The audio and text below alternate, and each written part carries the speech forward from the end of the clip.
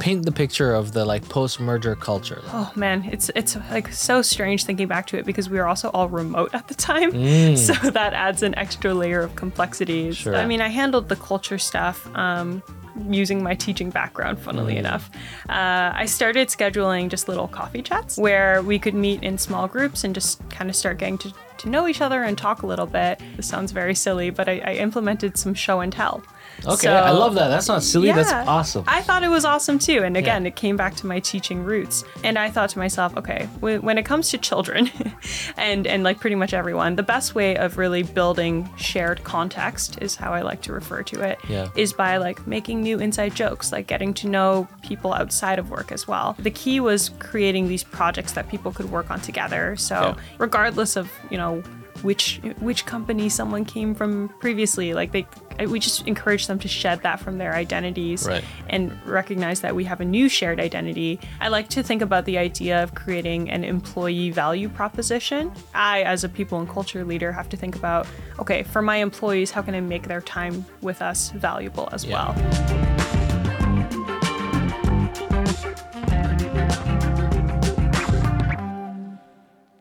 Awesome. Okay.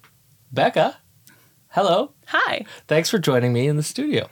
You're so welcome. It's very exciting to be here. How does it feel to be here in this wonderful black room? It was a little overwhelming at first. What the audience can't see is the large screen with all of the faces looking back at you. Yeah. My own face, of course, granted. Right. But I think that makes it worse because it's, I think like real pros learn to not be self-conscious. Give me some time. I'll get there. I don't know. You know, all the famous celebs are extremely fragile people. Oh, really? So I don't know. It's us everyday people that, you know, should feel like more empowered to be in front of cameras because, anyway, whatever. We won't theosophize about cameras in everyday society and social media stuff, but it is an absolute pleasure to have you with me for so many reasons. One, because this is part of our ongoing gathering series, a near and dear to my heart project where we're sitting down with people in people and culture, HR positions, supporting teams in whatever capacity, and kind of trying to survey and get a sense of, you know, what are the needs of teams in Canadian companies, and how can the lessons that you'll share on the mic today help other people that will be in this room as part of the series. So it's kind of this like peer mentorship experiment. The other reason is because we have a little bit of history with ACE, which we could dig into in the session.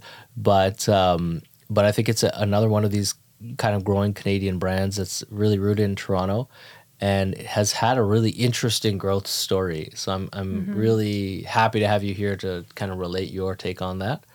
And let's jump into it. Cool, yeah. So how, people and culture is such a weird thing because almost every single person that's been on our podcast series for Gathering has told me that they came into people and culture because they were really good with people. They like being around people and helping people. Mm-hmm. What was your entry into that kind of like, into that world, into that job description? Yeah, title? It's I can totally see how that's the case. And I think my story's not dissimilar. Just anecdotally, I feel like a lot of people fall into HR or people in culture, which I certainly felt like I did. So I think to tell the story, I do have to back up quite a bit. Yeah. Rewind. You're right. Rewind. Rewind selector. And we'll jump back to when I was in school. I did not study HR. Okay. I did not study business. Yeah. Instead, I studied English literature and history. Okay. So super relevant. Yeah. I also studied teaching. So I did the concurrent education program at Queen's, graduating in 2018. And it was a 5-year program where you end up with 2 degrees that you work on simultaneously. So yeah, I think like one of the things that led me towards that path in general was that as a kid, I was never someone to really pursue things that I wasn't already good at. Interesting. So yeah, this kind of goes into this whole idea of like the locus of control. But the way I picked my career path was basically, what traits do I currently have? Right. You know, X, Y, Z. Okay, if I have these traits, then that kind of limits me to these options.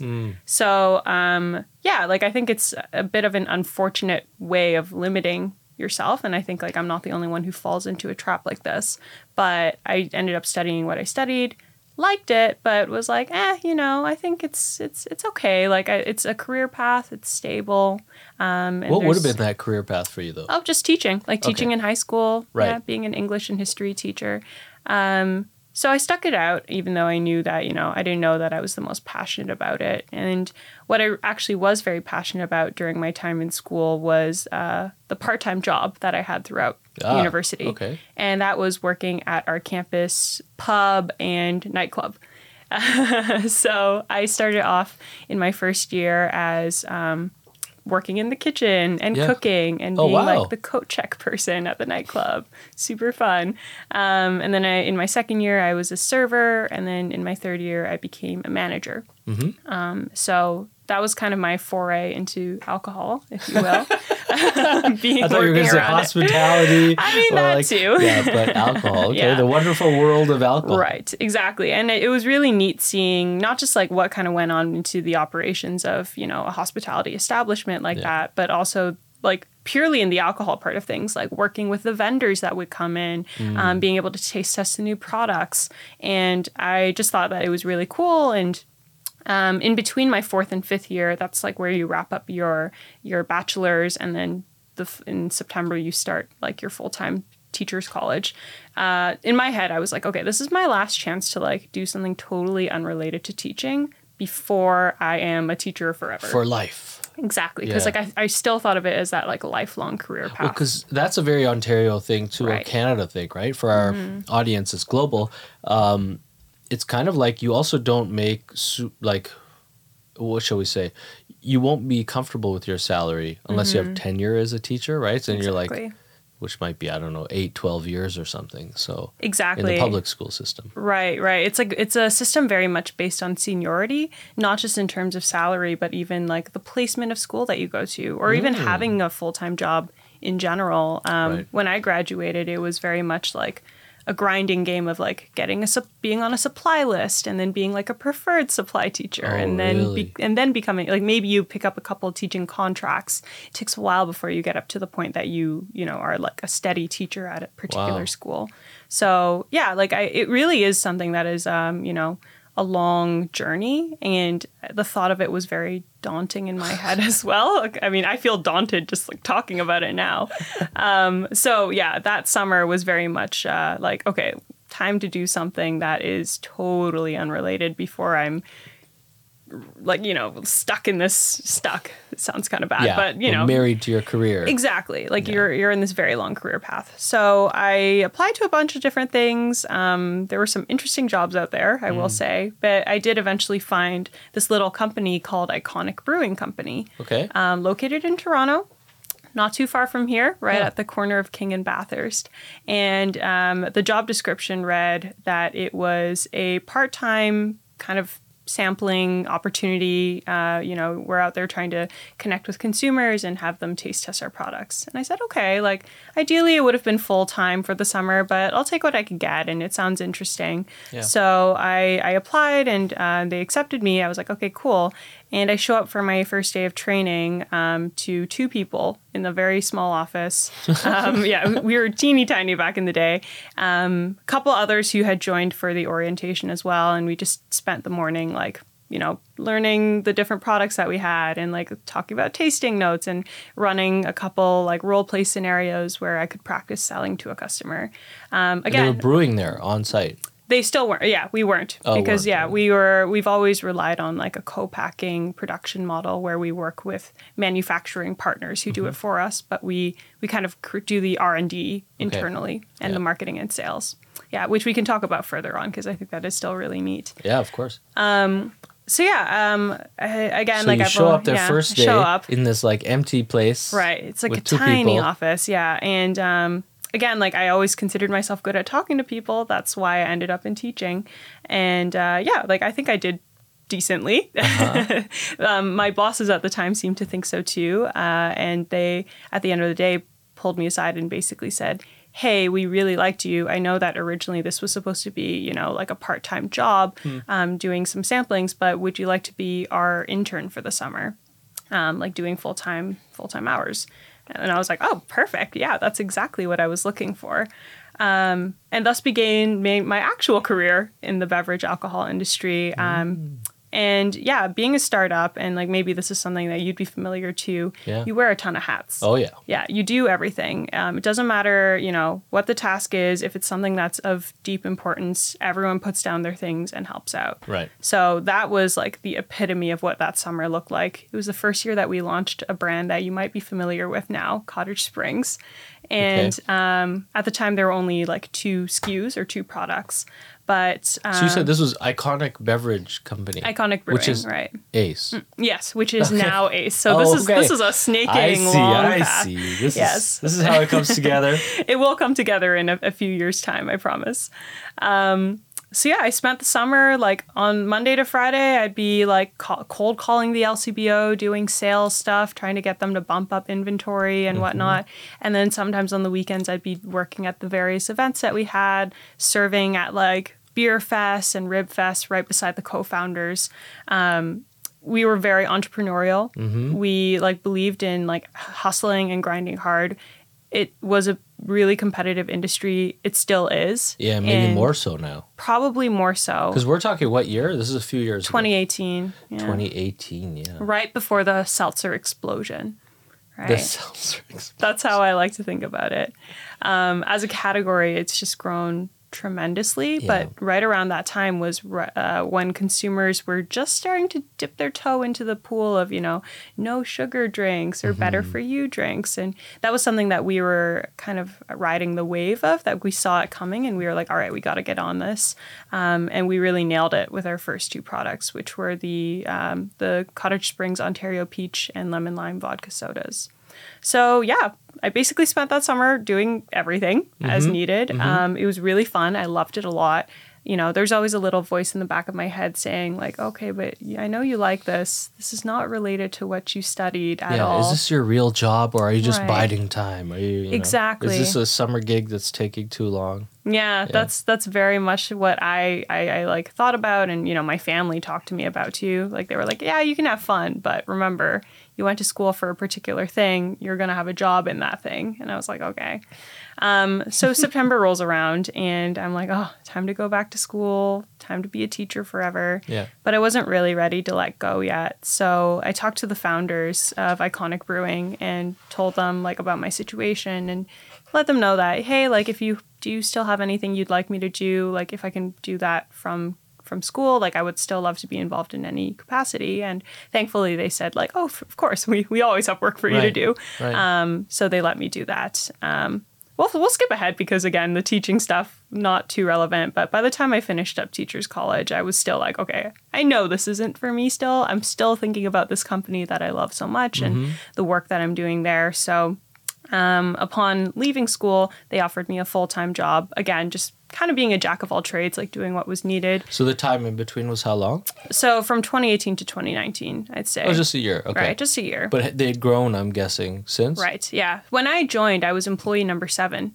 Wow, okay. So we were small on the day, and I'd say since maybe we had grown to maybe around 15 people by 2019.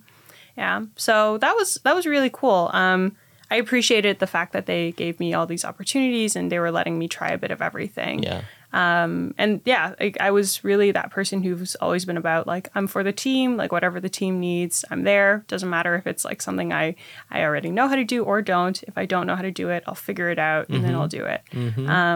So yeah, anytime there was some kind of opportunity for me, they were like, hey, would you like to try this? And I said, of course. So I got to try, again, I did some sales, I did some marketing, I did some events. I dipped my toe into logistics a little bit, like coordinating orders and deliveries, route planning, a little bit of e-commerce, especially once the pandemic hit in 2020. That was a big moment where, everyone in alcohol in Ontario had to really pivot. Right. Because, restaurants were closed, like a lot of things had shut down, like the LCBO was closed for a while too. We turned to a direct delivery model where I became the order coordinator and route planned every morning. And then like pretty much everyone in our company became drivers. Oh, wow. Overnight. But that's what you have to do, right? Yeah, it sounds like steam whistle. Yeah. That's kind of what they used to do in the beginning. Right, exactly. And that's their like love of their cars, right? The green old cars, heritage cars. But so this is interesting. Okay, so you came back to it. You guys were growing. Pandemic hits. Everything becomes about kind of like direct to consumer a little bit more. And on that logistics front, you'd have to build out a bunch of stuff to fulfill direct orders. What was that picture like in terms of how you guys scrambled to get something together to actually pivot?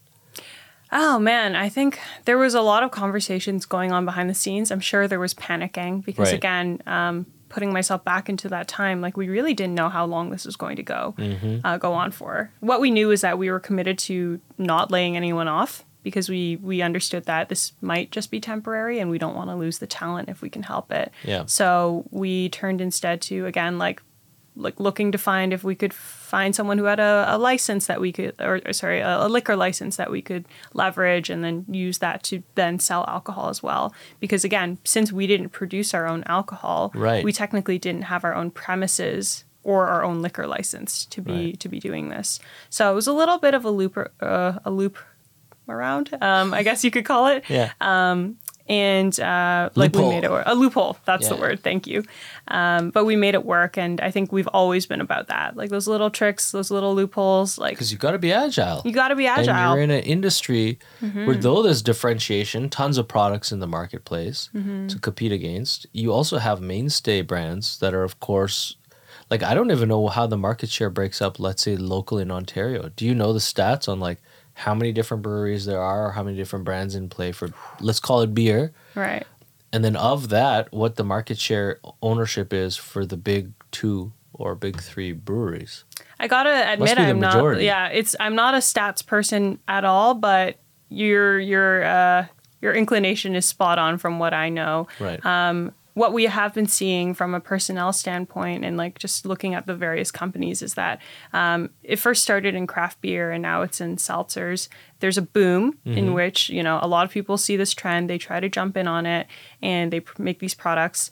They realize that now the market is oversaturated and it's hard to really differentiate yourself. And the way that a lot of breweries are staying alive these days is through acquisitions. So you'll see that there's lots more consolidation. These bigger companies are snatching up all the smaller companies and that helps them, take over more regional parts of market share where like those brands may be doing really well, but in the grand scheme of things, they might not be the big time players.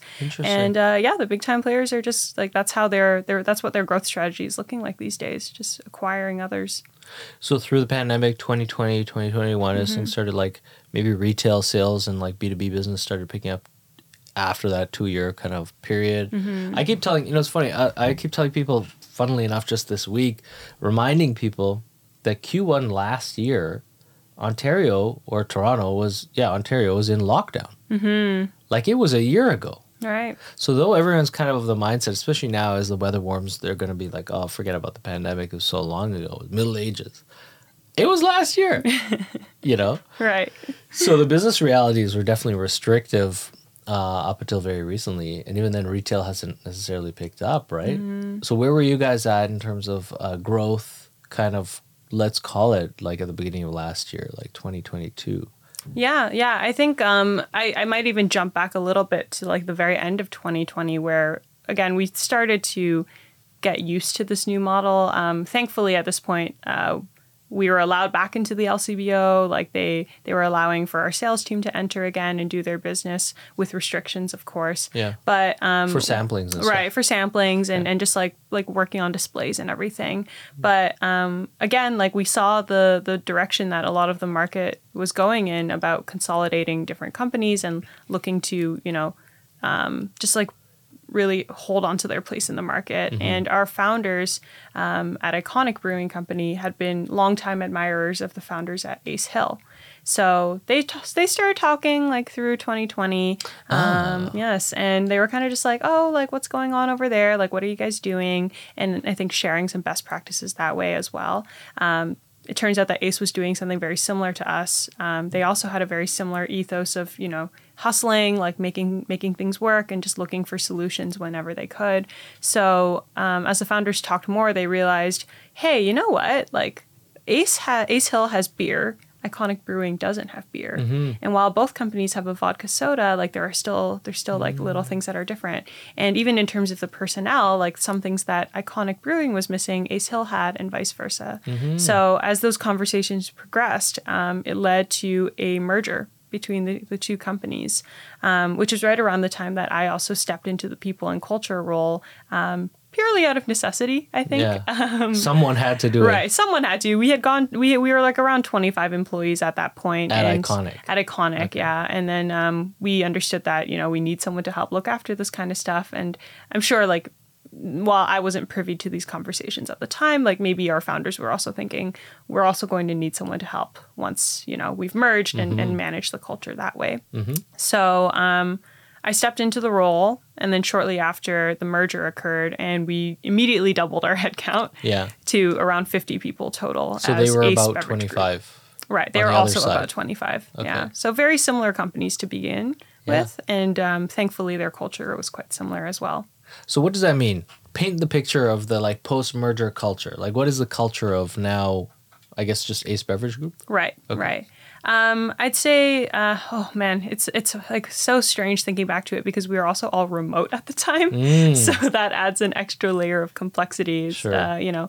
Getting to know people through a computer screen or over Slack. I'd say in general, everyone was, curious about each other. Like we had never really met everyone on the other, on the other side of the pond. Screen. Yeah. On the other side of the screen.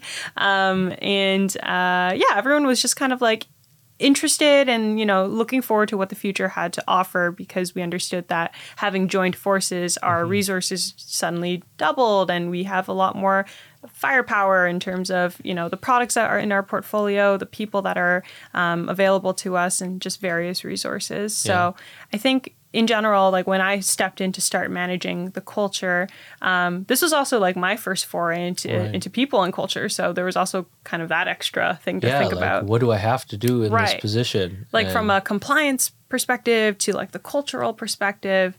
So, I mean, I handled the culture stuff using my teaching background, funnily enough. I started scheduling just little coffee chats, not unlike what we're doing right now, where we could meet in small groups and just kind of start getting to know each other and talk a little bit. And another thing that I did was, this sounds very silly, but I implemented some show and tell. Okay, so, I love that. That's not silly. That's awesome. I thought it was awesome too. And again, it came back to my teaching roots. I thought to myself, okay, I understand that, people maybe will organically talk to each other a bit as they're working. But like, how do we break those silos? Because you might only be working with a handful of people within teams. And I thought to myself, okay, when it comes to children and like pretty much everyone, the best way of really building shared context is how I like to refer to it, is by like making new inside jokes, like getting to know people outside of work as well. Right. And we're all working from home. So I thought to myself, I have knickknacks at home. I'm sure other people do as well. So why don't I schedule, again, like small groups? And the only prompt I'm going to tell people is, please come prepared with an item that you would like to show to others. And you can talk a little bit about what it is. Maybe it's significant to you. Maybe it's not. It could be a little trinket. Maybe it's like something you brought back from vacation. And we got to hear some really interesting things. I still remember some of my teammates back then and like the items that they shared because it just created such a strong What's the weirdest thing someone shared? Oh, gosh. The weirdest thing. Honestly, none of them were that weird. A lot of them were really like cool, like definitely a lot of trinkets from vacations that people had gone on. Like I thought that was something that was neat. Like a treasure chest full of gold that someone dug up from a broken pirate ship in the Bahamas. I wish if they had that, they wouldn't be working with us. They'd be good. They're like, guess what, guys? I only have this job for fun. Yeah. I don't need the money. And everyone's freaking out. What do you mean? That would be cool. But no, we just saw a lot of neat things and we got to know each other a lot more that way. Yeah. I think the other thing too with any merger or acquisition is it's hard to shake the fear and insecurity about what it means for your own job. Honestly, yeah, people get freaked out. And it's a tough thing even from a leader standpoint to communicate clearly because there's things you can't say until a certain time. There's also your head's probably as the leadership team trying to close a deal and work on logistics. You got a lot of work in front of you. So it's very difficult, especially with this like small, medium-sized team. if someone if you weren't there, owning that role of trying to like bridge these communication gaps.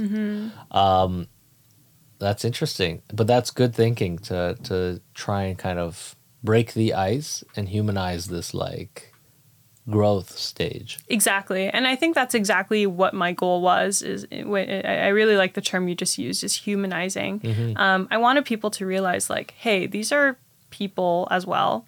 They're going to be working on our team just like we have, these past few years. We don't need to be afraid of each other. Yeah. We're ultimately all just trying to get by, do our jobs, and like that's really it. Yeah. And I think once people kind of understand that and they come to a mutual understanding about that, they can relax from a personal standpoint, and that's when they can start making connections.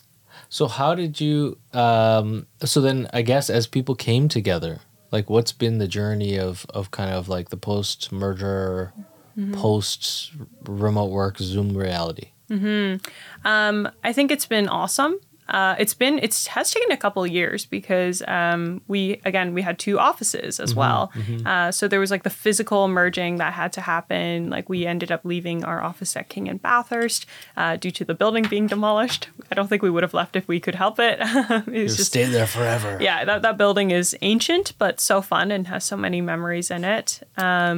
But it was really cool. Like, I think the key was creating these projects that people could work on together. So even in like, physically relocating offices, regardless of, which company someone came from previously, like we just encourage them to shed that from their identities and recognize that we have a new shared identity. Like, okay, so if I'm the one who's like managing this transition process, I might say, hey, who wants to come with me to that old office, pick up some things, maybe laugh at some old memories. I'll tell you some stories and some old jokes about things that happened here. And people from both sides put their hands up. That's awesome. Yeah, and I think that was key. So those shared projects were a really big thing. I think the other thing too was I like to think about the idea of creating an employee value proposition. Okay. Kind of like the way how any company thinks about their own value proposition about what they're bringing to a market. I, as a people and culture leader, have to think about, okay, for my employees, how can I make their time with us valuable as well? So on returning to work, I tried to do a lot of different things to really make our office fun. And what are some examples? You're like, taking notes. Intrigued. Color me intrigued. Yeah, I think there have been a lot of really cool things that we've implemented since, you could call it like Q1 of last year, where we really returned to work properly. Yeah. For one thing, like sprucing up, like silly things like the snacks that we have available, like having coffee available to people. That wasn't something that we always did. The other thing too, from a more physical perspective, was that we made changes to the space so that people could work closely and work on the same level. So at our office now, which is located like up at DuPont and Dufferin, it's a big open, like it kind of looks like a co-working space. It doesn't look dissimilar to what you guys have going on here, actually.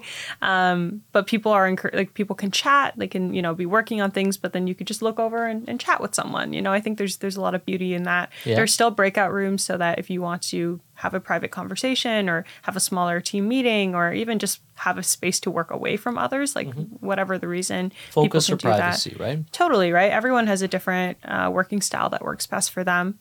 So like those little changes there. From an innovation specific standpoint, we've always very much prided ourselves on innovation, and our company values are based on innovation as well. So we thought about ways of encouraging innovation always. And one of the things that our director of innovation has done is she's created an innovation station on one of the walls. Okay. So her team will create various flavors, and they rotate on a weekly basis. Imagine like a Starbucks pump. How you can order different pumps of things. Okay. It could be 2 pumps of blue raspberry, 1 pump of Concord grape, and you just pump them into, a glass or something. And then you could top it up with sparkling caffeinated water, sparkling water, and also vodka soda for our happy hours. I like this. Yes. This is interesting. Yes. So it's super neat. It's something that everyone loves. It keeps us hydrated. It keeps us energetic. And, the hope is that people start thinking about flavor combinations. They try things outside of the box. And although it hasn't happened yet, we are hoping that maybe one day it will lead to a product idea, because I think that would be really neat. So there's a fun little idea there for you. Well, wait, I need to hear more about this sparkling caffeinated water. Yeah. So we have a sister company called Wake Water. I don't know if you've ever heard of them. Never heard of it. Yeah, they are also based in Toronto. It was an idea that our co-founders at Iconic made and then eventually spun off into its own business because it was really taking off. Huh. But they created a ready-to-drink energy drink that is sparkling caffeinated water, starting with a grapefruit and lemon flavor. And the whole thing was that, you know, in a lot of these energy drinks that currently exist on the market, they're full of all these other additives, like other things that you don't really know what's going on. A lot of crap to give you a heart attack. Right, and a lot of sugar too was the big one. So they developed a product that was no sugar. It's using a green tea base for caffeine. Okay. So in addition to the caffeine, there's also a compound called L-theanine, which naturally exists in green tea, and it helps to counteract some of the more anxiety-producing symptoms that can come with just drinking coffee or caffeine regularly. So you get like the energy for sure, but you also don't get that crash that some people would, or the jitters, which is really nice. So it's delicious. We use the exact same liquid in our sparkling caffeinated water system at the innovation station, except this way, like, you know, you're not bound to whatever is currently available in can form. Right. You can make whatever flavor you want. Yeah. So that's fun. So a little bit of like animation and opportunity for serendipity and people to like have fun together in the office. Right. And like a very literal water cooler, like almost an upgraded water cooler, if you will. Right. No, we've definitely seen the popularity of that. Just water alone. Like we have a couple of different like hydration stations at Starwell, and sparkling water on tap itself is magic. It is. It really is. I think like sometimes what we've learned is that people want just some levity in their life. They want something to really make them feel excited about it.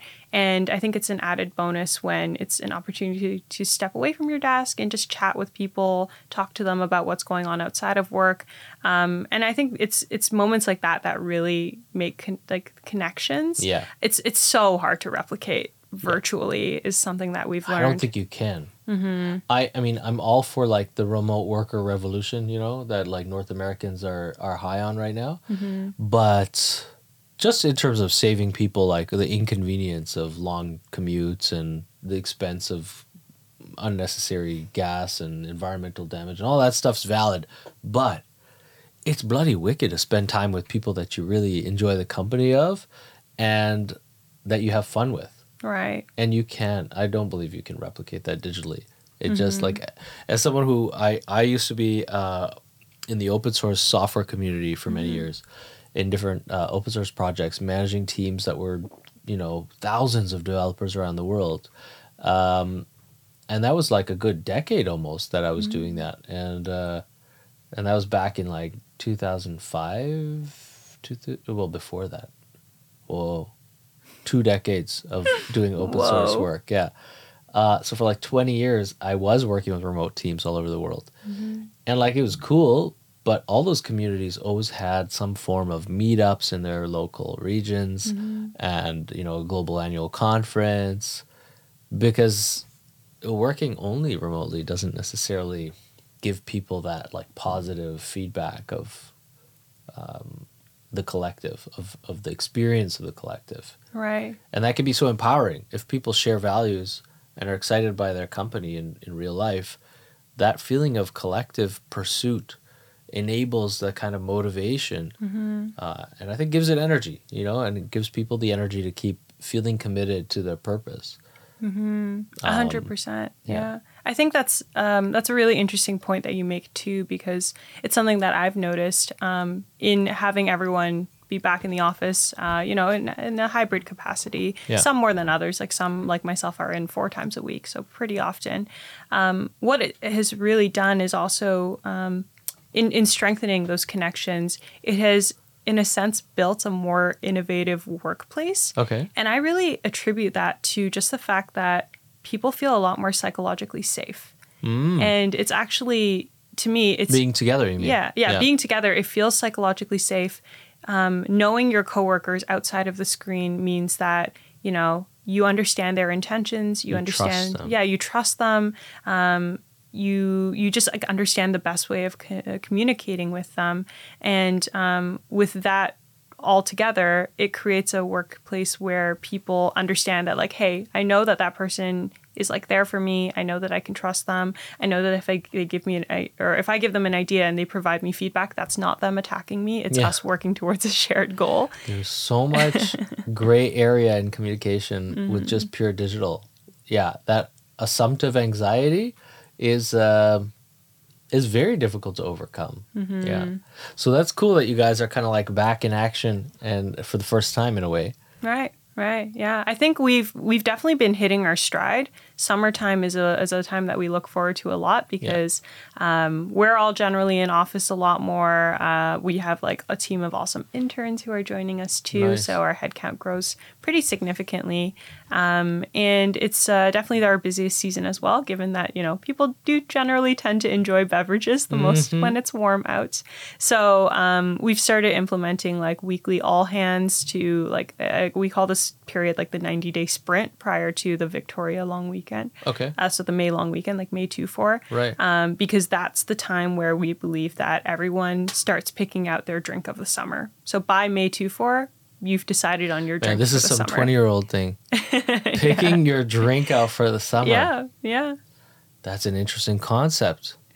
Maybe it's not a 20-year-old thing. I don't know. What's the demo on that? Like, what kind of age set are we talking about? Is that everybody picks out a drink for the summer? I think it's probably a Gen Z millennial thing. I've picked primarily. out a drink for the decade. I stick with my red wine, of course, variations of, but yeah. So Lambrusco in the summer. You'd be a hard person to win over, but with Gen Z and millennials being so, or like with TikTok and Instagram and other social media driving their own consumer choices and preferences, we understand that they can be a fickle crowd, and it's like every year we have to work again at winning them over. So this time period is so crucial for us. Like, we're just trying to get as many people trying our products as they can, recognizing our products so that the next time they stop by a store and they see Cottage Springs or Ace Hill on a shelf, they're like, oh yeah, I think I saw that somewhere. Like I saw someone from my school drinking that, or like, oh, I heard about that new flavor, I should check it out. And then it leads to, incremental sales that way. Yeah. No, especially coming out of that kind of like the pandemic where, actually this might be the first, realistically, this is the first real summer return to IRL in Ontario. Right. It's interesting. One other thing, of course, that's interesting is a few years ago, I don't know if this is still the case, Ace Hill became the drink on board Porter Airlines. Yes.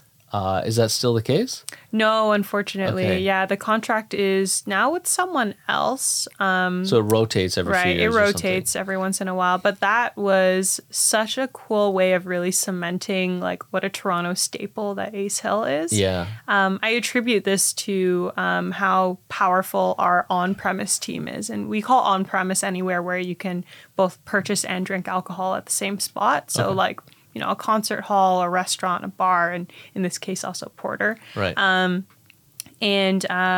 Like they have been doing so much work to get us out there. And I think when you go to, these small and local places like a bar or restaurant and you see our products, like an Ace Hill beer, for example, you're just like, oh, this is what we drink in Toronto. Right. And I think that's so cool. Yeah, absolutely. I agree. In fact, Ace Hill was the first beer that we offered to on campus when we were primarily what would we say, a startup focused kind of co-working space in 2017 at Starwell, and we had kegs here and there or keg fridges, and it was all like self-serve, which was crazy back then, thinking of those high times of startup revelry. But yeah, so we had like Ace Hill on tap, and people were basically enjoying it back when there was just two Ace Hill beers. I think there was a Pilsner and a lager. Yeah. The white and blue can, right? Yeah. And made it easy, And we were proud. Because it was definitely a Toronto play, and it that synonymity was there. So definitely. Team growth. What does it look like, and how comfortable do you feel in your role as you've kind of been stewarding a culture for the company in the next couple of years? Like next year, what's ahead past this summer season? Yeah, I think it's really exciting. I'd say last year was our era for meteoric growth, where like quite literally, again, we added our head count quite a bit. We're slowing down now because we understand that we've assembled an amazing team, and we want to like really develop everyone and make sure that everyone has a chance and opportunity to grow further in where they are, myself included, actually. So what I've done for myself is, I do feel like I've come a long way from initially stepping in 2020 with no HR background and like learning on the fly. But I attribute that to having amazing mentorship from my own supervisor, who is the CFO at our company. And he's been an amazing source of, pushing me to develop my own business acumen, to develop my skills in helping to manage people, and always reminding me that even though I'm a team of one, so I'm the sole HR individual at our company, in a sense, my stakeholders and my clients and my customers are the rest of the team. So that's something to always take into account, is that I need to have the same, customer service mindset and that like stewardship in order to really be serving my own people the best that I can. Sure. And I do so with bettering myself professionally. I'm doing courses outside of work as well. So I do one course every quarter, working towards a designation in HR. Okay. Which the company is supporting me through, and I'm so grateful to them. Nice, that's fantastic. Yeah, understanding that everything that I learn out there, I can bring back as well. And really like help make us stand out even further and just really like improve that award-winning culture that we're known for. Well, this is what this gathering series is all about, because I found that there's so many professionals in this space that come to various roles in supporting teams. Even if they did have scholastic training, in sociology and whatever it is, human psychology and HR, organizational behavior, things evolve so fast, especially like we've mentioned just in your short career history of talking of something like the pandemic, taking work remote, and then a merger happening, and now you've got to steward the change in people's expectations and how they interrelate digitally and then in person, and then preparing again now for growth. And there's so much that you've already been privy to. How are you otherwise finding, if at all, sounding boards and mentors within this kind of type of role? Do you have a posse of HR people that you've... Because I know everyone ends up in their silo, and they're very busy in this role. So it's hard to even kind of like find time to meet other people in different companies that are in the same roles. Is that? Yeah, I hear you on that too. I think there's a couple ways of tackling it in my experience. There's a very structural way in the sense that like one of the goals that my mentor and I at work have set for me is doing like 3 networking chats every quarter.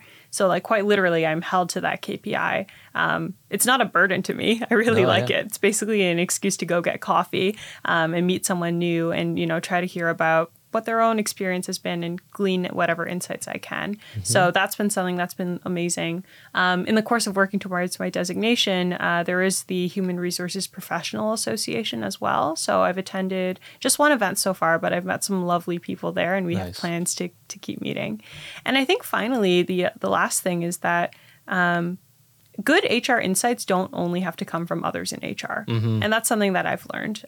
So at our own office, we have developed like a little bit of a culture committee. And it's of these people who have always been like comfortable sharing ideas about things that we can be doing. Like, hey, like what about if we tried this? Like, I think that could be really cool. And they don't work in HR. Again, I'm the only person. But they've just always been so good and so insightful that sometimes, I like, why do the heavy lifting myself? Why do I have to be the idea generator? If someone comes to me with a great idea, then I think to myself, why don't we do that? Let's run with it. Culture should be participatory. And it's funny because it's something that kind of does take that, open dialogue within an organization to steward. Because otherwise people fall into all these silos of like productivity and focusing on like whatever the milestone for achievement is. And everyone's doing their own thing very functionally. And they might have pauses here and there to hang out.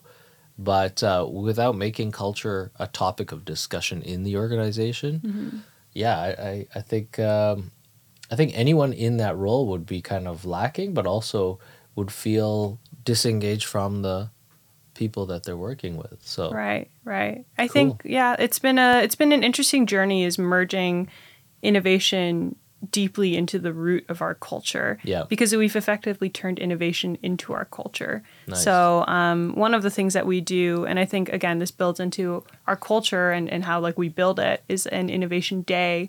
So a couple times each year we hold what I like to think of as a one-day Dragon's Den competition. Cool. Yeah, hearkening back to our own co-founders appearing on Dragon's Den initially with their product idea.